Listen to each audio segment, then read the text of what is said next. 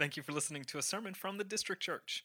For more information about us, please visit www.thedistrict.church. Additionally, if any of our sermons have brought encouragement to you, would you please let us know by emailing us at info@thedistrict.church. Good morning, church. We're going to go ahead and dismiss our 3 and 5-year-olds as well as the 6 and 7-year-olds to their classes this morning. And as they're being dismissed, you can go ahead and grab your Bibles and open them up to Genesis 1. Today we're going to be covering Genesis 1 to Revelation, and so we got a little bit to get at this morning. So as you're turning to Genesis 1, which again won't take long, I want to share what we're going to be looking at today. Over the past few weeks, we've been looking at how Jesus has been revealing himself to the world primarily through the vehicle of the church, or the avenue of the church, the body of Christ, the family of faith, as we oftentimes call it.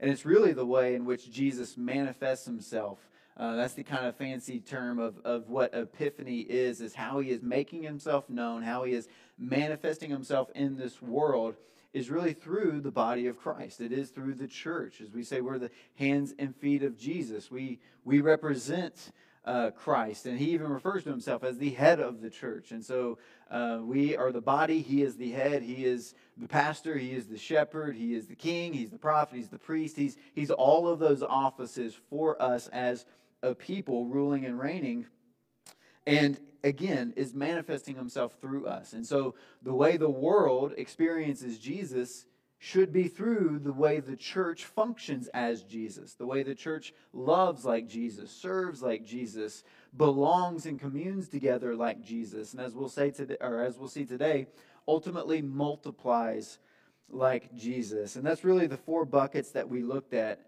And we've been using this phrase, the 59 one another's. And what that really is the commands that we have found in the New Testament that deal with how the church is to function, how it is to relate with one another.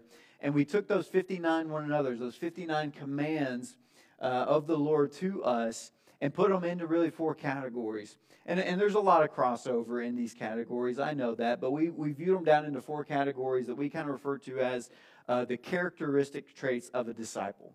We believe these 4 characteristics, or these 4 big buckets, really are represented in a disciple. You suffer as a disciple if you're not doing one of the 4 or 2 of the 4.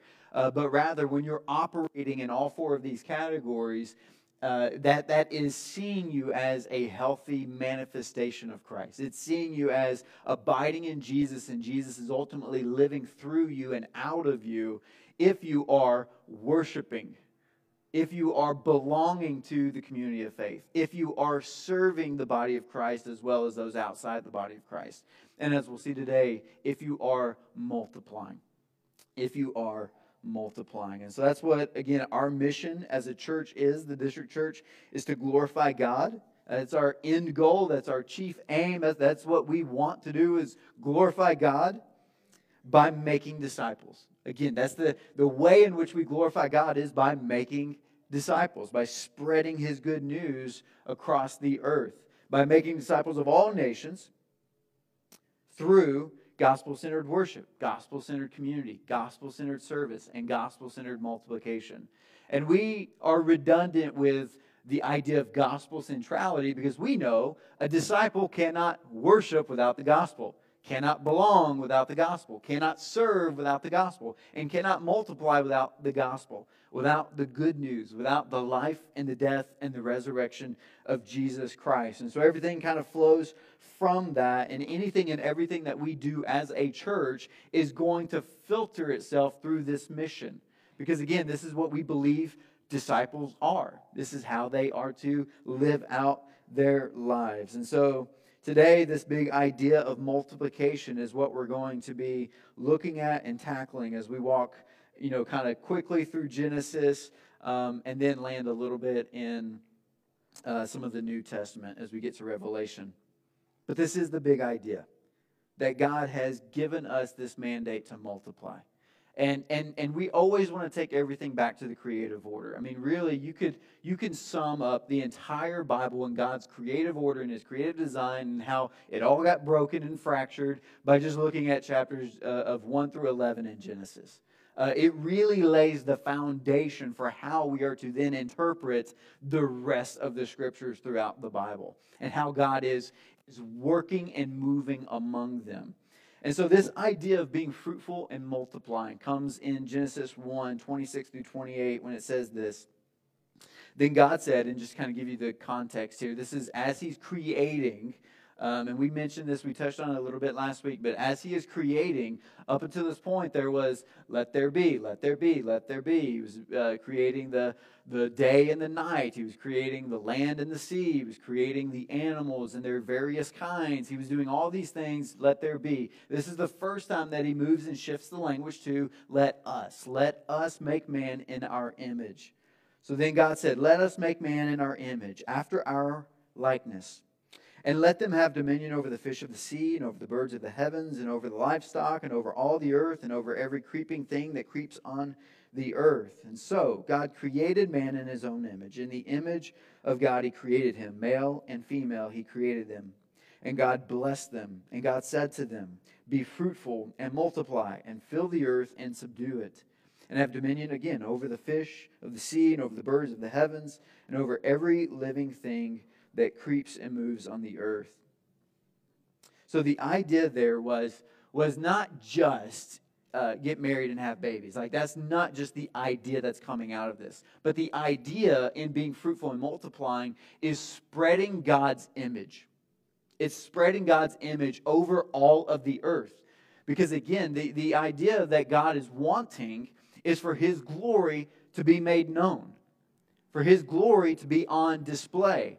And so not only do we see that in the Psalms when it refers to creation, that creation is just displaying and declaring the glory of God, but we also know that in man itself, that in you and I, in male and female, is the beauty of God's ultimate glory and ultimate image on display.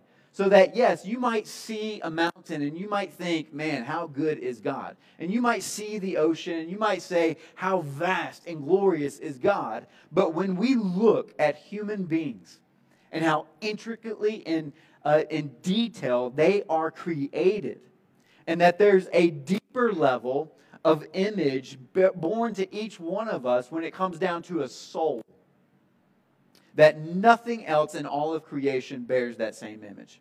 Nothing else in all of creation. Like when and I know I'm harping on like dogs and cats, so maybe I'll go cats this time, all right? So if your cat is walking around on a counter and knocks off a glass and it breaks and shatters on the floor, that cat is not all of a sudden thinking, how wretched of a person am I?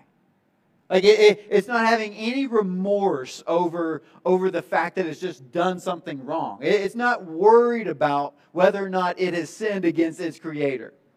There's something different and unique to human beings that God has created where we have eternity written on our souls.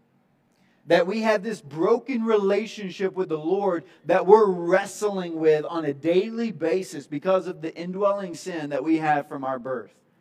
And that we're groaning and that we're working that out as we are coming to Christ, and that we are learning about the gospel and growing in the gospel and being able to then put that groaning and that sin to death and become alive in the new identity that we have in Jesus Christ. Like nothing else in all of creation is worried about that or is wondering how to work that out. Like when the lion is chasing after the gazelle and is eating it and killing it, it's not guilty.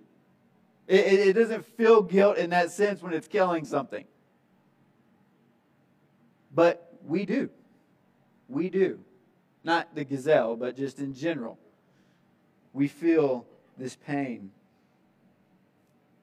Because the way God designed us is to praise Him in all things and to enjoy Him forever. Like a lot of times people ask, why did God create humans? And a lot of times people will answer, He created us for community. Like that he was lacking, he was bored, and he just thought, I'm going to create humans so that I can have someone to fellowship with. And again, that's why I love the fact that God begins the creative order in saying, let us make man in our image. Now, we are a monotheistic religion, if you will, which means we believe in one God. One God. So if you were to say we believe in one God, but yet this God is referring to himself as an us, is he schizophrenic? Like, is he confused here? Like, what? No, it's that we believe in one God that is made up of three individual persons: Father, Son, and Holy Spirit. That's what we believe. So God has existed for eternity in a community. So he was not lacking. He was not bored. He didn't have no one to talk to or to work out praise and glory and honor. He knows who he is, and he's not lacking of anything. So then why create humans? Well, one, to also put on display how awesome and amazing he is, but at the same time, and this is the benefit of us, but for something else to enjoy who he is. For something else to experience the glory that he is and that he exists in for eternity.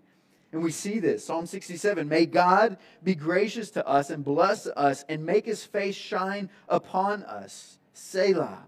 That your way may be known on earth, your saving power among all nations. Let the peoples praise you, O God. Let all the peoples praise you. Let the nations be glad and sing for joy.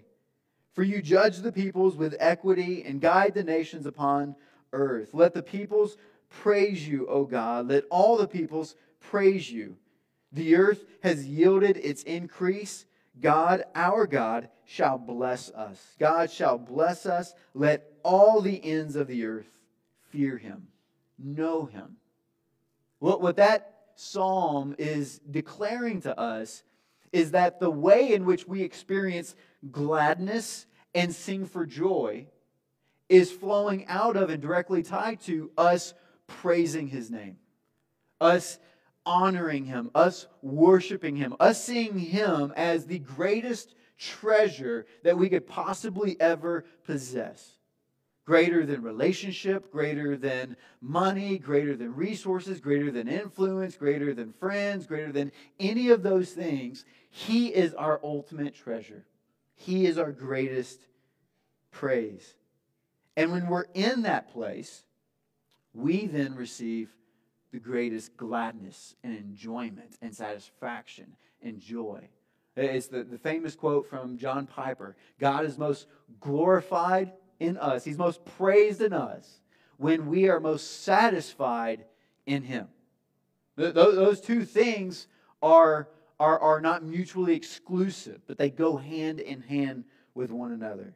Now that's, again, the primary reason for why God created humanity was for them to praise God and enjoy him forever all over the earth as they spread his glory through being fruitful and multiplying, expanding, if you will. Bible trivia, how far did we get with that? Anyone know? How far did we get with this fruitful, multiply, enjoy God? 2 chapters. 2 chapters. All right, good job, humanity. Like we killed it. We actually really didn't even be fruitful and multiply yet. All right, it was just husband and wife and messed it up. Genesis 3, we get the fall. And from Genesis 3 all the way to Revelation, God's fixing it. God's restoring it. He's fixing it. But just to kind of give you a little bit of what's going on here in the reason for why we need multiplication is because the effects of sin. In Genesis 3, 17 through 19, also we see this in Romans 8, 19 through 22, we see the curse on creation. So again, there's a curse on creation in the sense that when you see the mountain and you feel that awe, you see the ocean and you feel that awe, you see a beautiful flower or whatever it is still lacking what its intended design was to be. You're still not experiencing creation in the way God first ordered it and created it.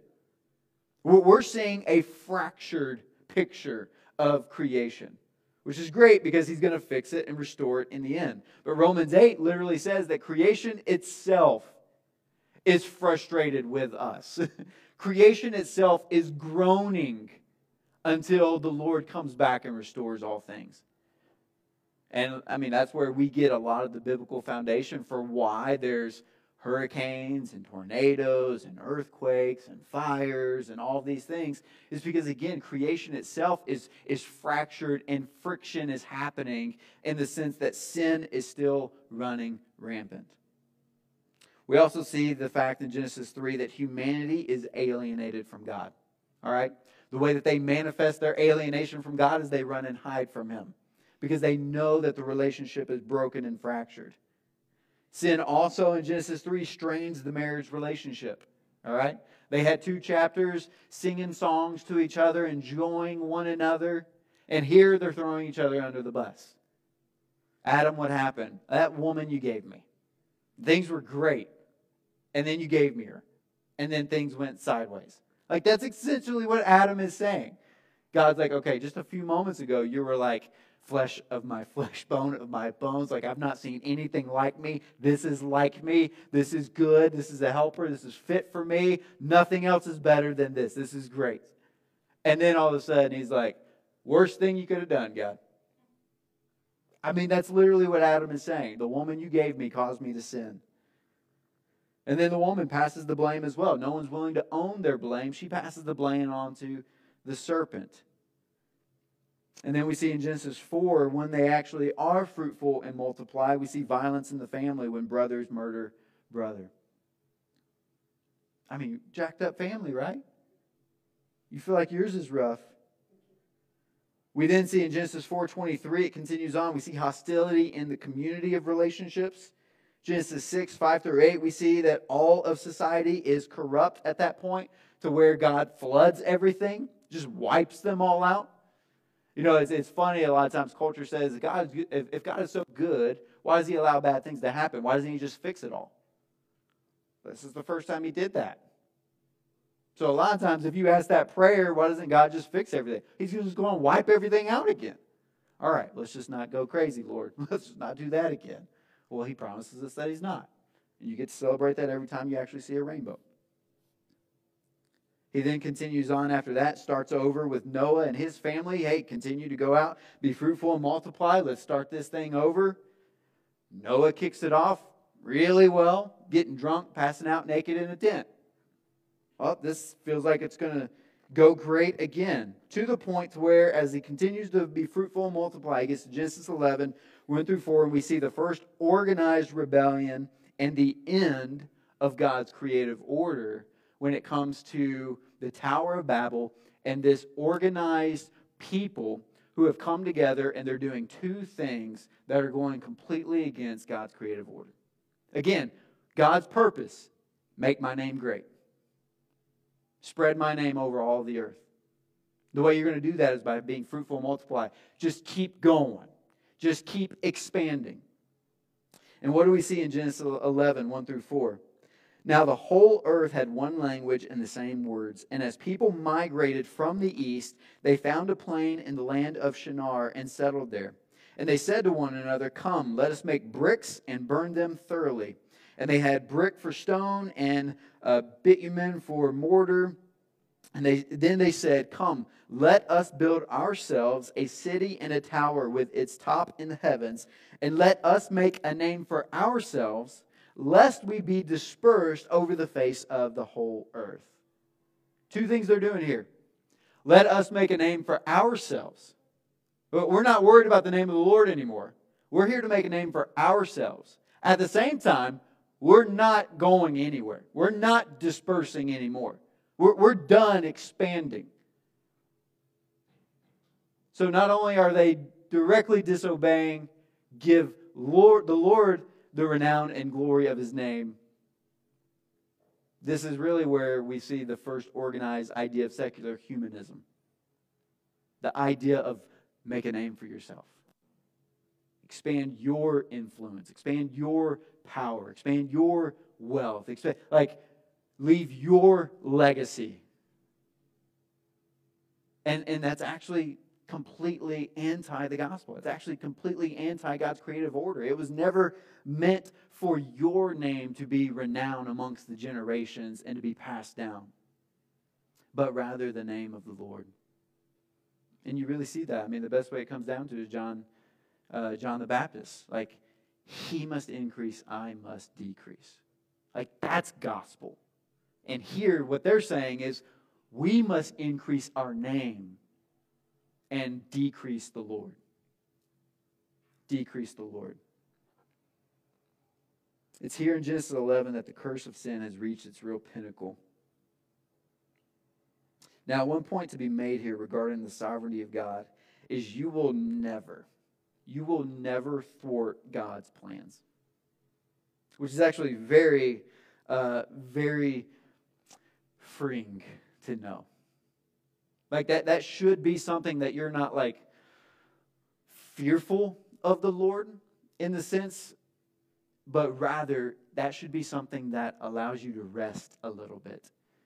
In knowing that no matter how you think you might jack up your life, you're not going to thwart God's plans over your life. That's good to know. And what that actually does is for some people, they're like, well, that gives me a license to sin then. No. That means you don't really understand God's plans. What it actually does is it gives you the fuel for worship. It gives you the fuel for worship. Because it shows you how much grace and mercy God is willing to continue to extend. To where you begin to hate the things He hates. And you begin to love the things He loves. And you begin to sin less and worship more. You begin to belong more and sacrifice individualism more. You begin to serve more rather than receive. And ultimately you begin to multiply rather than divide. And so what do we see the Lord do? How does His plans not get thwarted? We see in verse 5 of Genesis 11, the Lord came down to see the city and the tower, which the children of man had built. And the Lord said, behold, they are one people, and they all have one language, and this is the only of the beginning of what they will do. Nothing that they propose to do will now be impossible for them. Come, let us go down. Again, that language, that Trinitarian language. Let us go down and there confuse their language, so that they may not understand one another's speech. So the Lord dispersed them from there over the face of all the earth. And they left off building the city. Therefore its name was called Babel, because there the Lord confused the language of all the earth. And from there the Lord dispersed them over the face of all the earth. So despite their sin, God will still multiply them and spread them over the earth. All right, now that solves the mandate to be fruitful and multiply, right? Like God just came in and just spread them and continued to do that work Himself.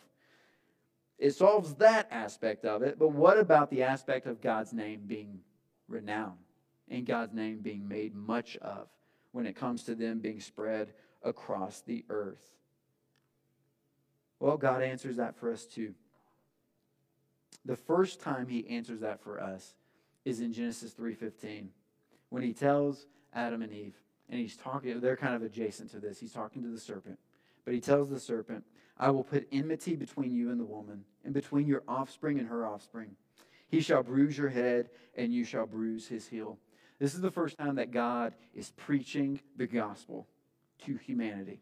It's the first time that there's good news in the midst of darkness. It's called the proto-evangelium. It's the first good news. The first good news. It's the first promise of God that He's actually going to undo what they just did. That He's going to fix the problem. And that it's going to eventually be through, again, being fruitful and multiplying, having offspring and descendants. It's going to come through one of the offspring of the woman, a child, that one day will bruise the head of Satan. And in the meantime, also bruise the heel of the Christ, the Messiah. This battle between Jesus and Satan, death and the enemy. Ultimately, of course, that is all pointing to the cross. This is God preaching the cross right here in the Garden of Eden. That's the first promise that we get.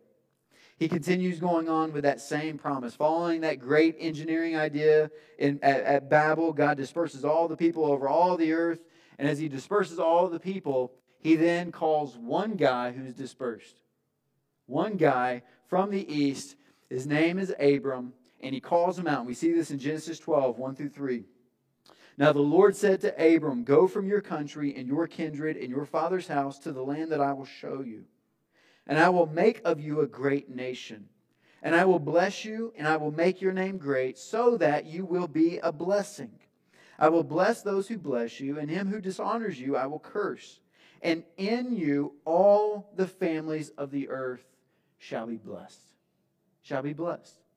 So again, this is taking the promise from Genesis 3 and continuing to now amplify it. That not only is there just going to be a death of sin and evil and Satan eventually, but also there is going to be a blessing. A blessing. And the ultimate blessing, honestly, is just the presence of God among the people. It's restoring the relationship. So that, again, the people are enjoying God forever. And we are praising God's name because of the fact that we are enjoying Him forever. So that is the blessing. The blessing is, I am going to bring my presence among the people. And in this regard, among all of the families of the earth are going to be blessed. But, Abram, it's going to come through your house. I'm going to make you a great nation. Now, if you know anything about the Bible, you know here, Abram is 75 years old. He's in old age at this point. He's married to Sarai, who eventually will become Sarah. She's in old age at this point, barren to the point where they cannot have a child. And yet he is telling them, I'm promising you a child. And through that child is going to make a great nation that eventually will bless all the nations. So follow me here for a moment. That main promise is given to Abraham. Now, if you know anything about it, you know that it takes a while. All right? This is a promise given. He moves to the land that God has called him to move to. He uproots his family. He begins sojourning across the geographical location there. And he just continues to move. And as he moves, their whole thing is, God told us there's going to be a child, so let's just keep getting busy doing that. Let's figure that out. But yet it takes 25 years. 25 years before God actually blesses them with the child that He promised. Which is tough. Because that requires dependence. It requires trust. It requires faith that, again, God's not going to leave you without, because as I said last week in the sermon, that He gives us that measure of faith. Whatever He promises to us, He also gives us the measure of faith to trust, so that we can be faithful and continue to praise even when we're waiting. He then has the child, and we know that that promise is then repeated to Abraham's son Isaac in Genesis 26, that there's going to be a blessing to all the nations. It then is promised to Isaac's son Jacob in Genesis 28 as he is continuing to be fruitful and multiply. We see Jacob is very fruitful and multiplying and has 12 sons that become the 12 tribes of Israel. All right? Jacob's name eventually gets changed, and I believe it's like around Genesis 37 to 41, right in that range. Genesis 35. There it is. I knew it was in my notes. His name gets changed to Israel, and he becomes the father of the nation of Israel. So that all the 12 tribes, again, continue to be fruitful and multiply. But one thing to point out here is that there's a beautiful story in the middle of this family, because even this family is a jacked up family, all right, is the story of Joseph. Joseph is one of the 12 sons. Joseph is a type of Christ. Joseph is a type of Jesus. He is a beautiful picture of the story of Jesus that is ultimately going to come. What we see with Joseph is beloved by Jacob, by Israel. beloved by him. So much so that he buys them a coat that's made up of multiple colors, and it actually frustrates the other 11 brothers. So much so that they are that they're going to just get rid of Joseph. All right, some of them want to just kill him off. And a couple of the other brothers, Reuben and another one, are like, hey, let's not kill him. We don't need to shed blood here. Let's just dig a pit and throw him down in the pit and just kind of leave him there. And then eventually they see some Midianites coming down the road. And they say, you know what? Instead of that, let's just sell him.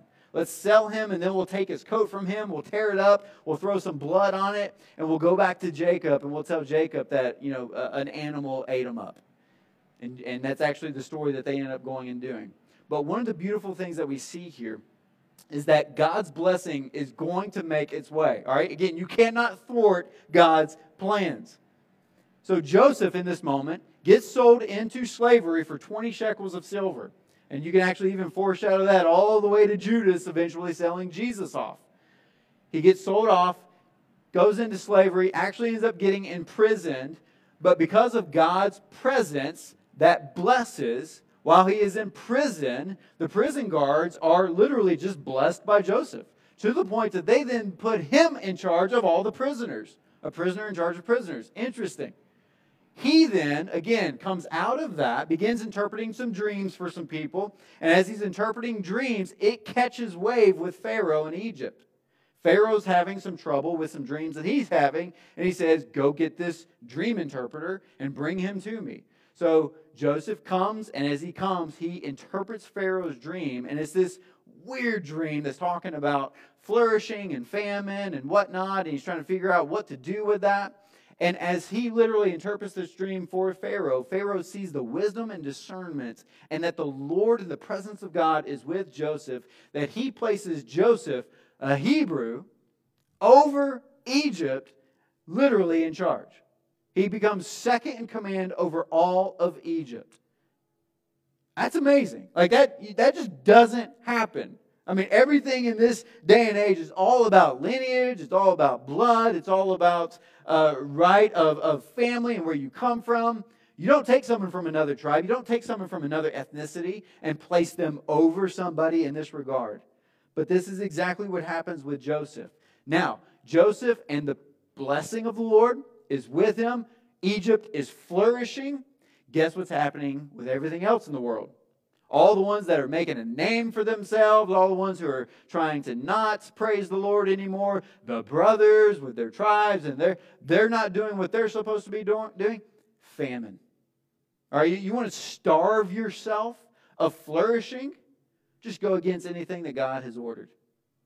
Go against anything that God has designed. Go against the way God wants you to live your life. You'll starve yourself. You'll find yourself in no satisfaction. Joseph finds himself in a place of blessing. And what ends up happening is the 11 brothers, and some time has passed here. The 11 brothers, they bring their people and they come to Egypt because they're looking for life. They finally realize that we're sinning and that's leading to famine. We need life. We need sustenance. We need grace and we need mercy in this moment. And so they picture it. They repent and they turn and they come to where the blessing is. And Joseph is there. Now Joseph, in this moment, being in the position he is in, has every right to kill every single one of them. But instead, what does he do? He forgives his brothers. They don't even recognize him at first. When they do, they fall weeping. And he extends grace and mercy, and he takes care. This is exactly, and another thing that's, again, I just love how the Bible is just so in the nitty-gritty details. Joseph is 30 years old when he enters into Pharaoh's ministry that he gives to him. How old is Jesus when he enters into his ministry? 30 years old.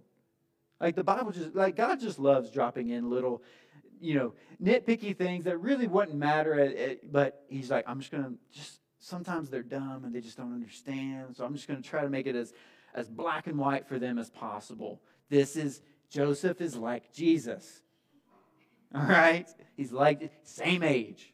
And he's going to bless. And that's exactly what he does. He blesses. Now, when it comes to the idea of this promise going out, it continues on in 37 and 41 and on. The blessing continues to go. How does it eventually get to us? Because again, you're looking at a nation. You're looking at the Hebrews. You're looking at the people of Israel. Well, unless you're in this room and you're actually Jewish, which I don't think anybody is, from that bloodline, you're considered on the outside. You're considered Gentile according to the Bible. So the Bible just categorizes everyone in two groups, all right? Jew, Gentile. Well, again, you got to come back to Abram. Not only did he say, am I going to bless your descendants, but I'm going to bless all of the families of the earth through us. So that we even see in Genesis 3:16, Paul just puts it out there. How do we know Jesus is the one that's going to be this blessing for us? He says this in Galatians 3:16. Now the promises were made to Abraham and to his offspring. It does not say, and to offsprings, referring to many, but referring to one, and to your offspring, who is Christ. So right there, Paul's especially saying, it was all talking about Jesus. It's all talking about Jesus. Jesus is the Genesis 3:15 fulfillment of the offspring of Adam and Eve. He is the fulfillment of Abraham's offspring that's going to have all nations blessed through him. It is Christ. Case closed. God doesn't like confusion. All right? He wants us to know because, again, He's about His glory and the renown of His name, and He's about you and I enjoying Him in all His fullness and all of His goodness. And God has an absolute way in which that can be done. How to praise God and enjoy Him forever. So He's going to tell us exactly how He wants every one of us to enjoy Him in order to worship in spirit by God's power and to enjoy Him in truth by God's design. He gives it to us. He just gives it to us. But in giving it to us, it still needs to get past us. It still needs to spread. There still needs to be fruitful and multiplying of the Spirit and truth that is given to each person. When the blessing comes to you, it doesn't stop at you. That's what they tried to do in Babel. We have received this engineering insight, and we're going to build, and we're going to construct, and we're going to make a name for ourselves. And we all speak the same language, so that's great. So we're just going to commune here and just stop here. We don't need to keep spreading over the earth. He said, that's not how it works. That's not what I've ordered. So this good news, this Messiah, the chosen Savior, the risen King, the great high priest, this good news must be preached and spread over all the world so that all the nations of the earth might be blessed through the offspring of Adam and Eve. And the offspring of Abraham, the offspring of Israel, and the offspring of David, and it continues on. Why? Because again, that's how God designed it. Look at this in Romans 10, 9 through 15. How do we come to the good news? How do we receive the good news? How do you become a Christian? How do you get saved? If you confess with your mouth that Jesus is Lord and you believe in your heart that God raised Him from the dead, you will be saved. Great. Again, He doesn't like confusion. You hear the story of Jesus. The person of Jesus Christ. Right? Notice here, it doesn't say anything about like how much money you give to the church or how much people you serve or how many friends you have or whether or not you're close to the pastor or not. Or like it has nothing to do with what you do, what you earn, what you give your life, how much good you do versus how much bad you do. Like there are no religious scales when it comes to this. If you confess with your mouth that Jesus is Lord, and you believe in your heart that God raised Him from the dead, you will be saved. You're confessing with your mouth that Jesus is Lord, which is meaning you've come to the conclusion that I'm a sinner, He's not. I'm not Lord, He is. I didn't create, He did. He has all power, I have none. Now, I've come to that conclusion. Again, as we know because of Scripture, by His divine grace, He allows us to come to that conclusion. We were dead in our trespasses. We're dead. I don't know the last time you tried having a conversation with a dead person. They don't talk back. We're dead. And He makes us alive to understand who He is through His Spirit. And so in that new heart that we receive, we believe that God raised Him from the dead, you will be saved. For with the heart one believes and is justified, and with the mouth one confesses and is saved. For the Scripture says, everyone who believes in Him will not be put to shame. For there's no distinction between Jew and Greek. All right, remember? This isn't just about the family of Abraham. There's no distinction between Jew or Greek. This is for all the families of the earth in order to be blessed. For the same Lord is Lord of all, bestowing His riches on all who call on Him. For everyone who calls on the name of the Lord will be saved. And then here he just starts to ask these kind of rhetorical questions. How then will they call on Him in whom they have not believed? How are they to believe in Him on whom they've not heard? And how are they to hear without someone preaching? And how are they to preach unless they are sent? As it is, how beautiful are the feet of those who preach the good news. Right there, he's saying multiplication is not only just a great idea, it's absolutely necessary. Like, it's absolutely necessary.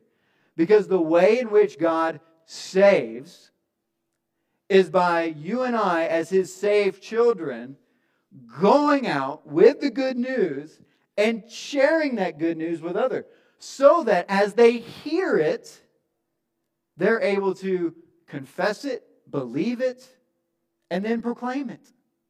Continue spreading it on. Where did Paul get this from? Because again, this is coming from the Apostle Paul. Well, he gets it from Jesus in Matthew 28, 16 through 20. The 11 disciples went to Galilee, to the mountain to which Jesus had directed them. And when they saw Him, they worshiped Him. That's awesome. All right, we're getting back to praise His name. All right, that's the purpose of Jesus bringing them in relationship with Him, is to worship Him, to praise Him. Some doubted. I know you've heard me talk about that before. I love that that's in there. I love that that's in there. Because here's the reality, is what we're teaching today, some of you right now, you're doubting. You're doubting it. You're doubting God's blessing over your life. You're doubting God's goodness over your life. You're doubting God's graciousness to your life. And what he's saying here is He allows space for that. He allows space for that. In this moment, there's actually no rebuke of them doubting, but rather an encouragement for the doubt. An encouragement. Jesus came and said to them, "You're doubting? All authority in heaven and on earth has been given to me." Don't forget that you cannot thwart my plans.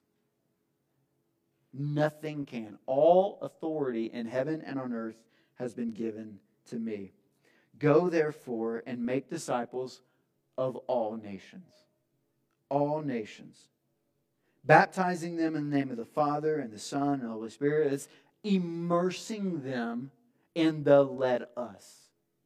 Immersing them in the relationship with the Lord. The Father, the Son, the Holy Spirit. Baptizing them in the name of the Father, Son, and the Holy Spirit. Teaching them. This is a part of multiplication. Teaching them to observe all that I have commanded you. And behold, I am with you always to the end of the age. Nowhere you go, I will not be with you. I'm always with you wherever you go. You're not doing this alone. I'm not calling you to go anywhere that I'm not going to come and provide the sufficiency that you need in order to execute whatever ministry I'm calling you to go do. That's what he said. I'm providing everything you need. And what you need is me. I'm going with you everywhere so that I can keep reminding you all authority in heaven and earth is mine. It belongs to me. So you can go into this anti-gospel country. You can go into this area that is hostile towards Christians. You can go into wherever it is because all authority is mine. And who I'm going to save, as you proclaim the good news, I will save them. That's why I love, like, when we first moved to Indianapolis to plant here, and knowing that God has called us to come and plant here, we didn't come just, I just hope. I hope that some people get saved. No, we knew people will get saved. And the beauty behind it is it's really not up to us in how we convince them to get saved. Rather, all we have to do is just teach the good news. We teach we teach the Bible. We discuss the Bible in our groups. We pray to the Lord. We work that out. We just teach the good news. And as it lands on other people's ears, God begins doing the work of taking out their heart of stone and giving them a heart of flesh, as it says in Ezekiel. And all of a sudden now they have this ability to confess with their mouth that Jesus is Lord, and to believe in their heart, that new heart that they got that's flowing, to believe in their heart that Jesus has been raised from the dead, and that He is their Lord and Savior, and that He is now their greatest treasure. And now, all of a sudden, they are free from everything that they've been striving after, everything that they've been longing for, everything that they've been broken in. They're freed from that. To be able to pursue the Lord, to be able to abide in Christ, to be able to be fully satisfied and enjoy Him, and in return, praise Him for all the goodness that He's just done in their life. And that leads you into gospel-centered worship, because it provides the fuel for your worship, which then drives you into, hey, you're now a part of a family, of a church. You're now a part of the body of Christ. You now belong. So now you are being made a disciple in the context of a community. And then the overflow of that worship and that community leads into the overflow of serving. All right, like Jesus said, I didn't come to be served, but to serve.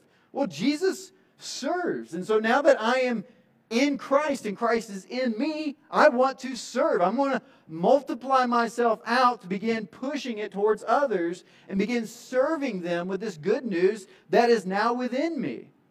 And then even more than that, it becomes to the result of discipleship, which is, hey, I'm going to be fruitful and multiply.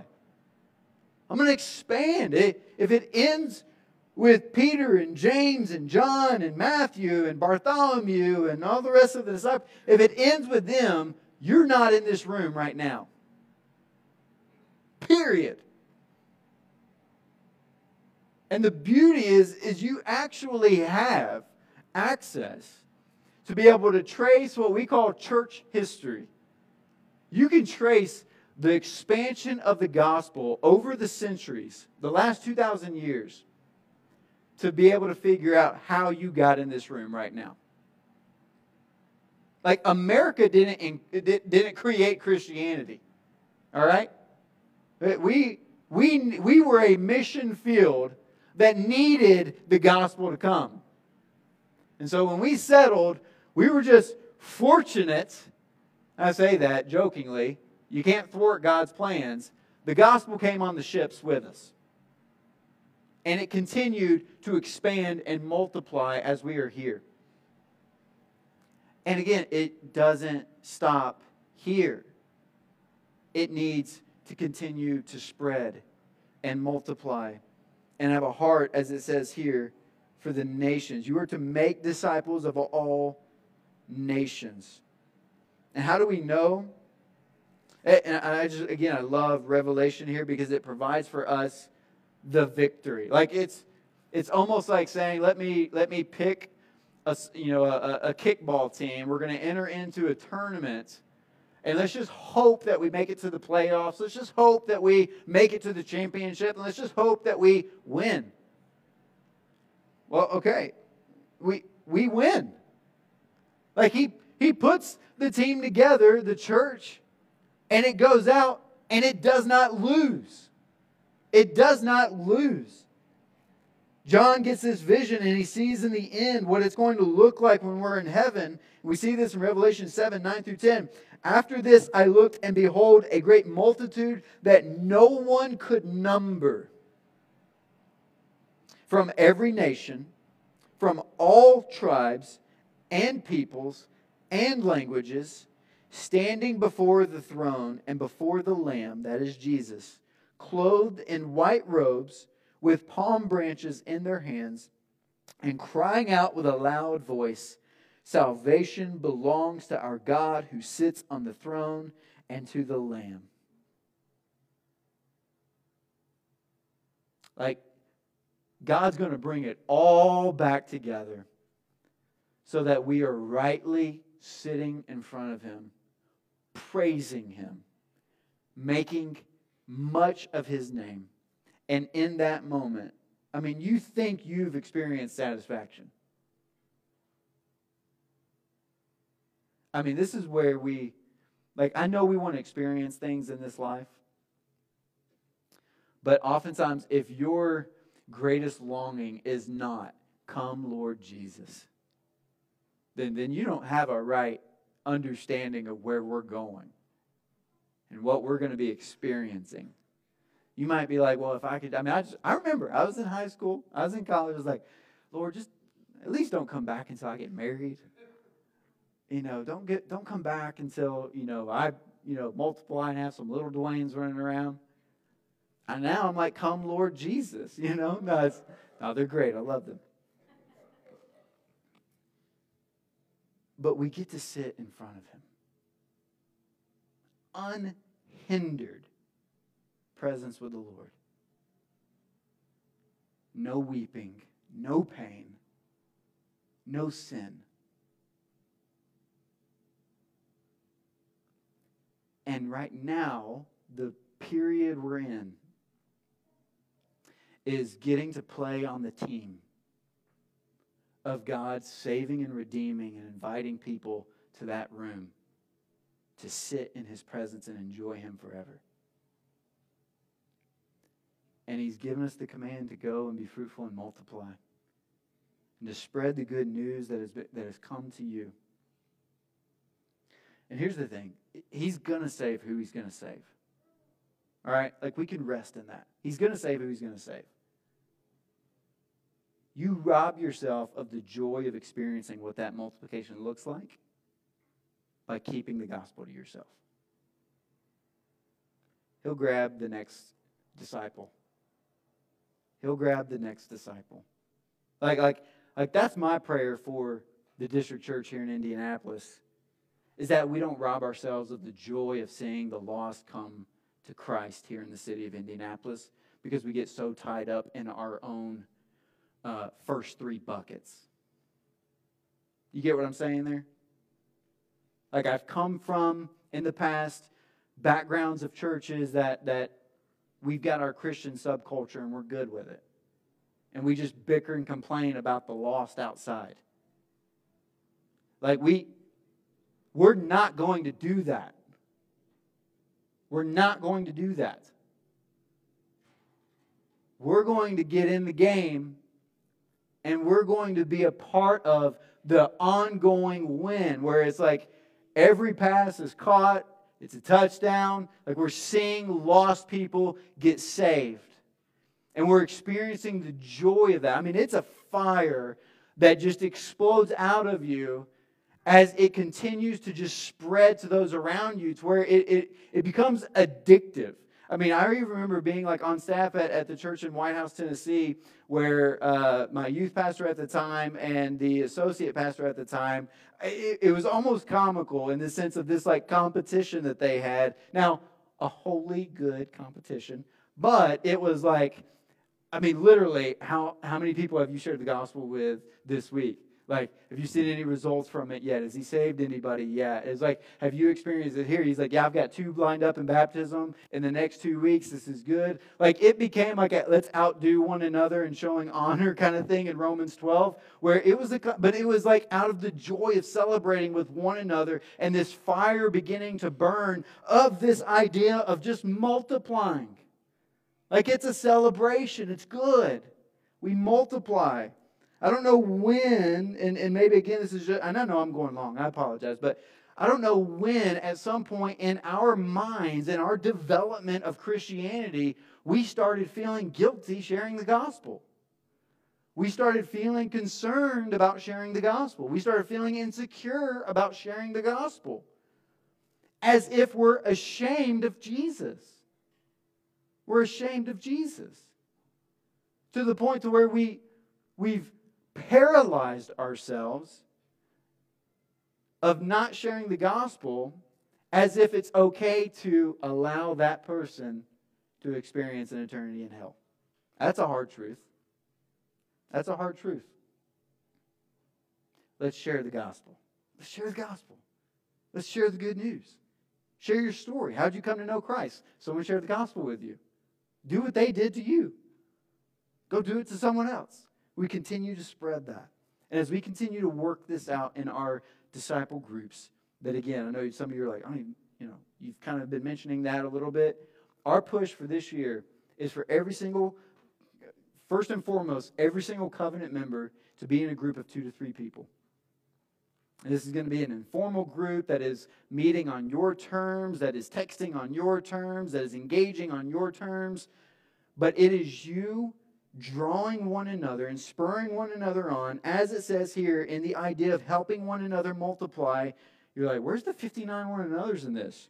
Instruct one another. Speak to one another with psalms, hymns, and spiritual songs. Teach one another. Admonish one another. Make your love increase and overflow for each other as it goes out. Encourage each other. Build each other up. Spur one another on to love and good deeds which impact others.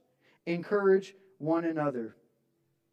You go and make disciples of all nations by preaching the gospel, the good news of Jesus' life, death, and resurrection. And in these discipleship groups, we are going to push one another on, spur one another on to love and good deeds. I hate using the language, we're going to hold each other accountable to sharing the gospel, as if we're going to police one another. But what I'm going to do is I'm going to say, hey, look, man, stop robbing yourself. You're frustrated. You're in famine right now, whatever it looks like. Stop robbing yourself. Just try it. Multiply. Go share the gospel. See what happens. What do you have to lose? Start with a complete stranger, if you will, that you might never see ever again in your life before you are fearful of destroying this 12-year relationship that you have with a neighbor or a family member that you feel like is going to make Thanksgiving awkward. Just, if they have a heartbeat, share the gospel with them. Share the good news. Botch it. What? Just fumble the gospel out of your mouth the best you can. Here's the reality. If you know Jesus, you've got all you need to know. Share it with them. And if they have questions that they're like, hey, what about this and what about this? And you're like, I don't know. But He saved me, and it's great. It's great. He can save you too. He can forgive you of your sins. Name some sins. He can forgive those. You just try it. And there's going to be some people who are like, you're crazy. You're absolutely crazy. You're mean. You're a bigot. You're whatever. But you can't thwart God's plans. There are going to be some that say, oh my God. I can see Him. I see Jesus. He's forgiven me. He's forgiven me. And that's what we're after. Let's pray. Father, we thank You for Your goodness to us. And we thank You for Your commission to be fruitful and multiply. And we are so thankful for Your heart for the nations. Because if that were not true and it was just one nation, we would not be celebrating in this room right now. But You had a heart for all people groups, all tribes, all tongues. And because of that, we are here. And we know You. And because we know You, we are blessed. we are blessed. And we actually do become children of Abraham, rightful heirs to rule and reign alongside Christ for all eternity. And it's all possible because of your Son, Jesus Christ, and what he has done for us, taking our sin and giving us his righteousness. We thank you, Lord, and we praise your name as we enjoy you forever. It's in Christ's name we pray. Amen. Thank you for listening to a sermon from the District Church. For more information about us, please visit www.thedistrict.church. Additionally, if any of our sermons have brought encouragement to you, would you please let us know by emailing us at info@thedistrict.church.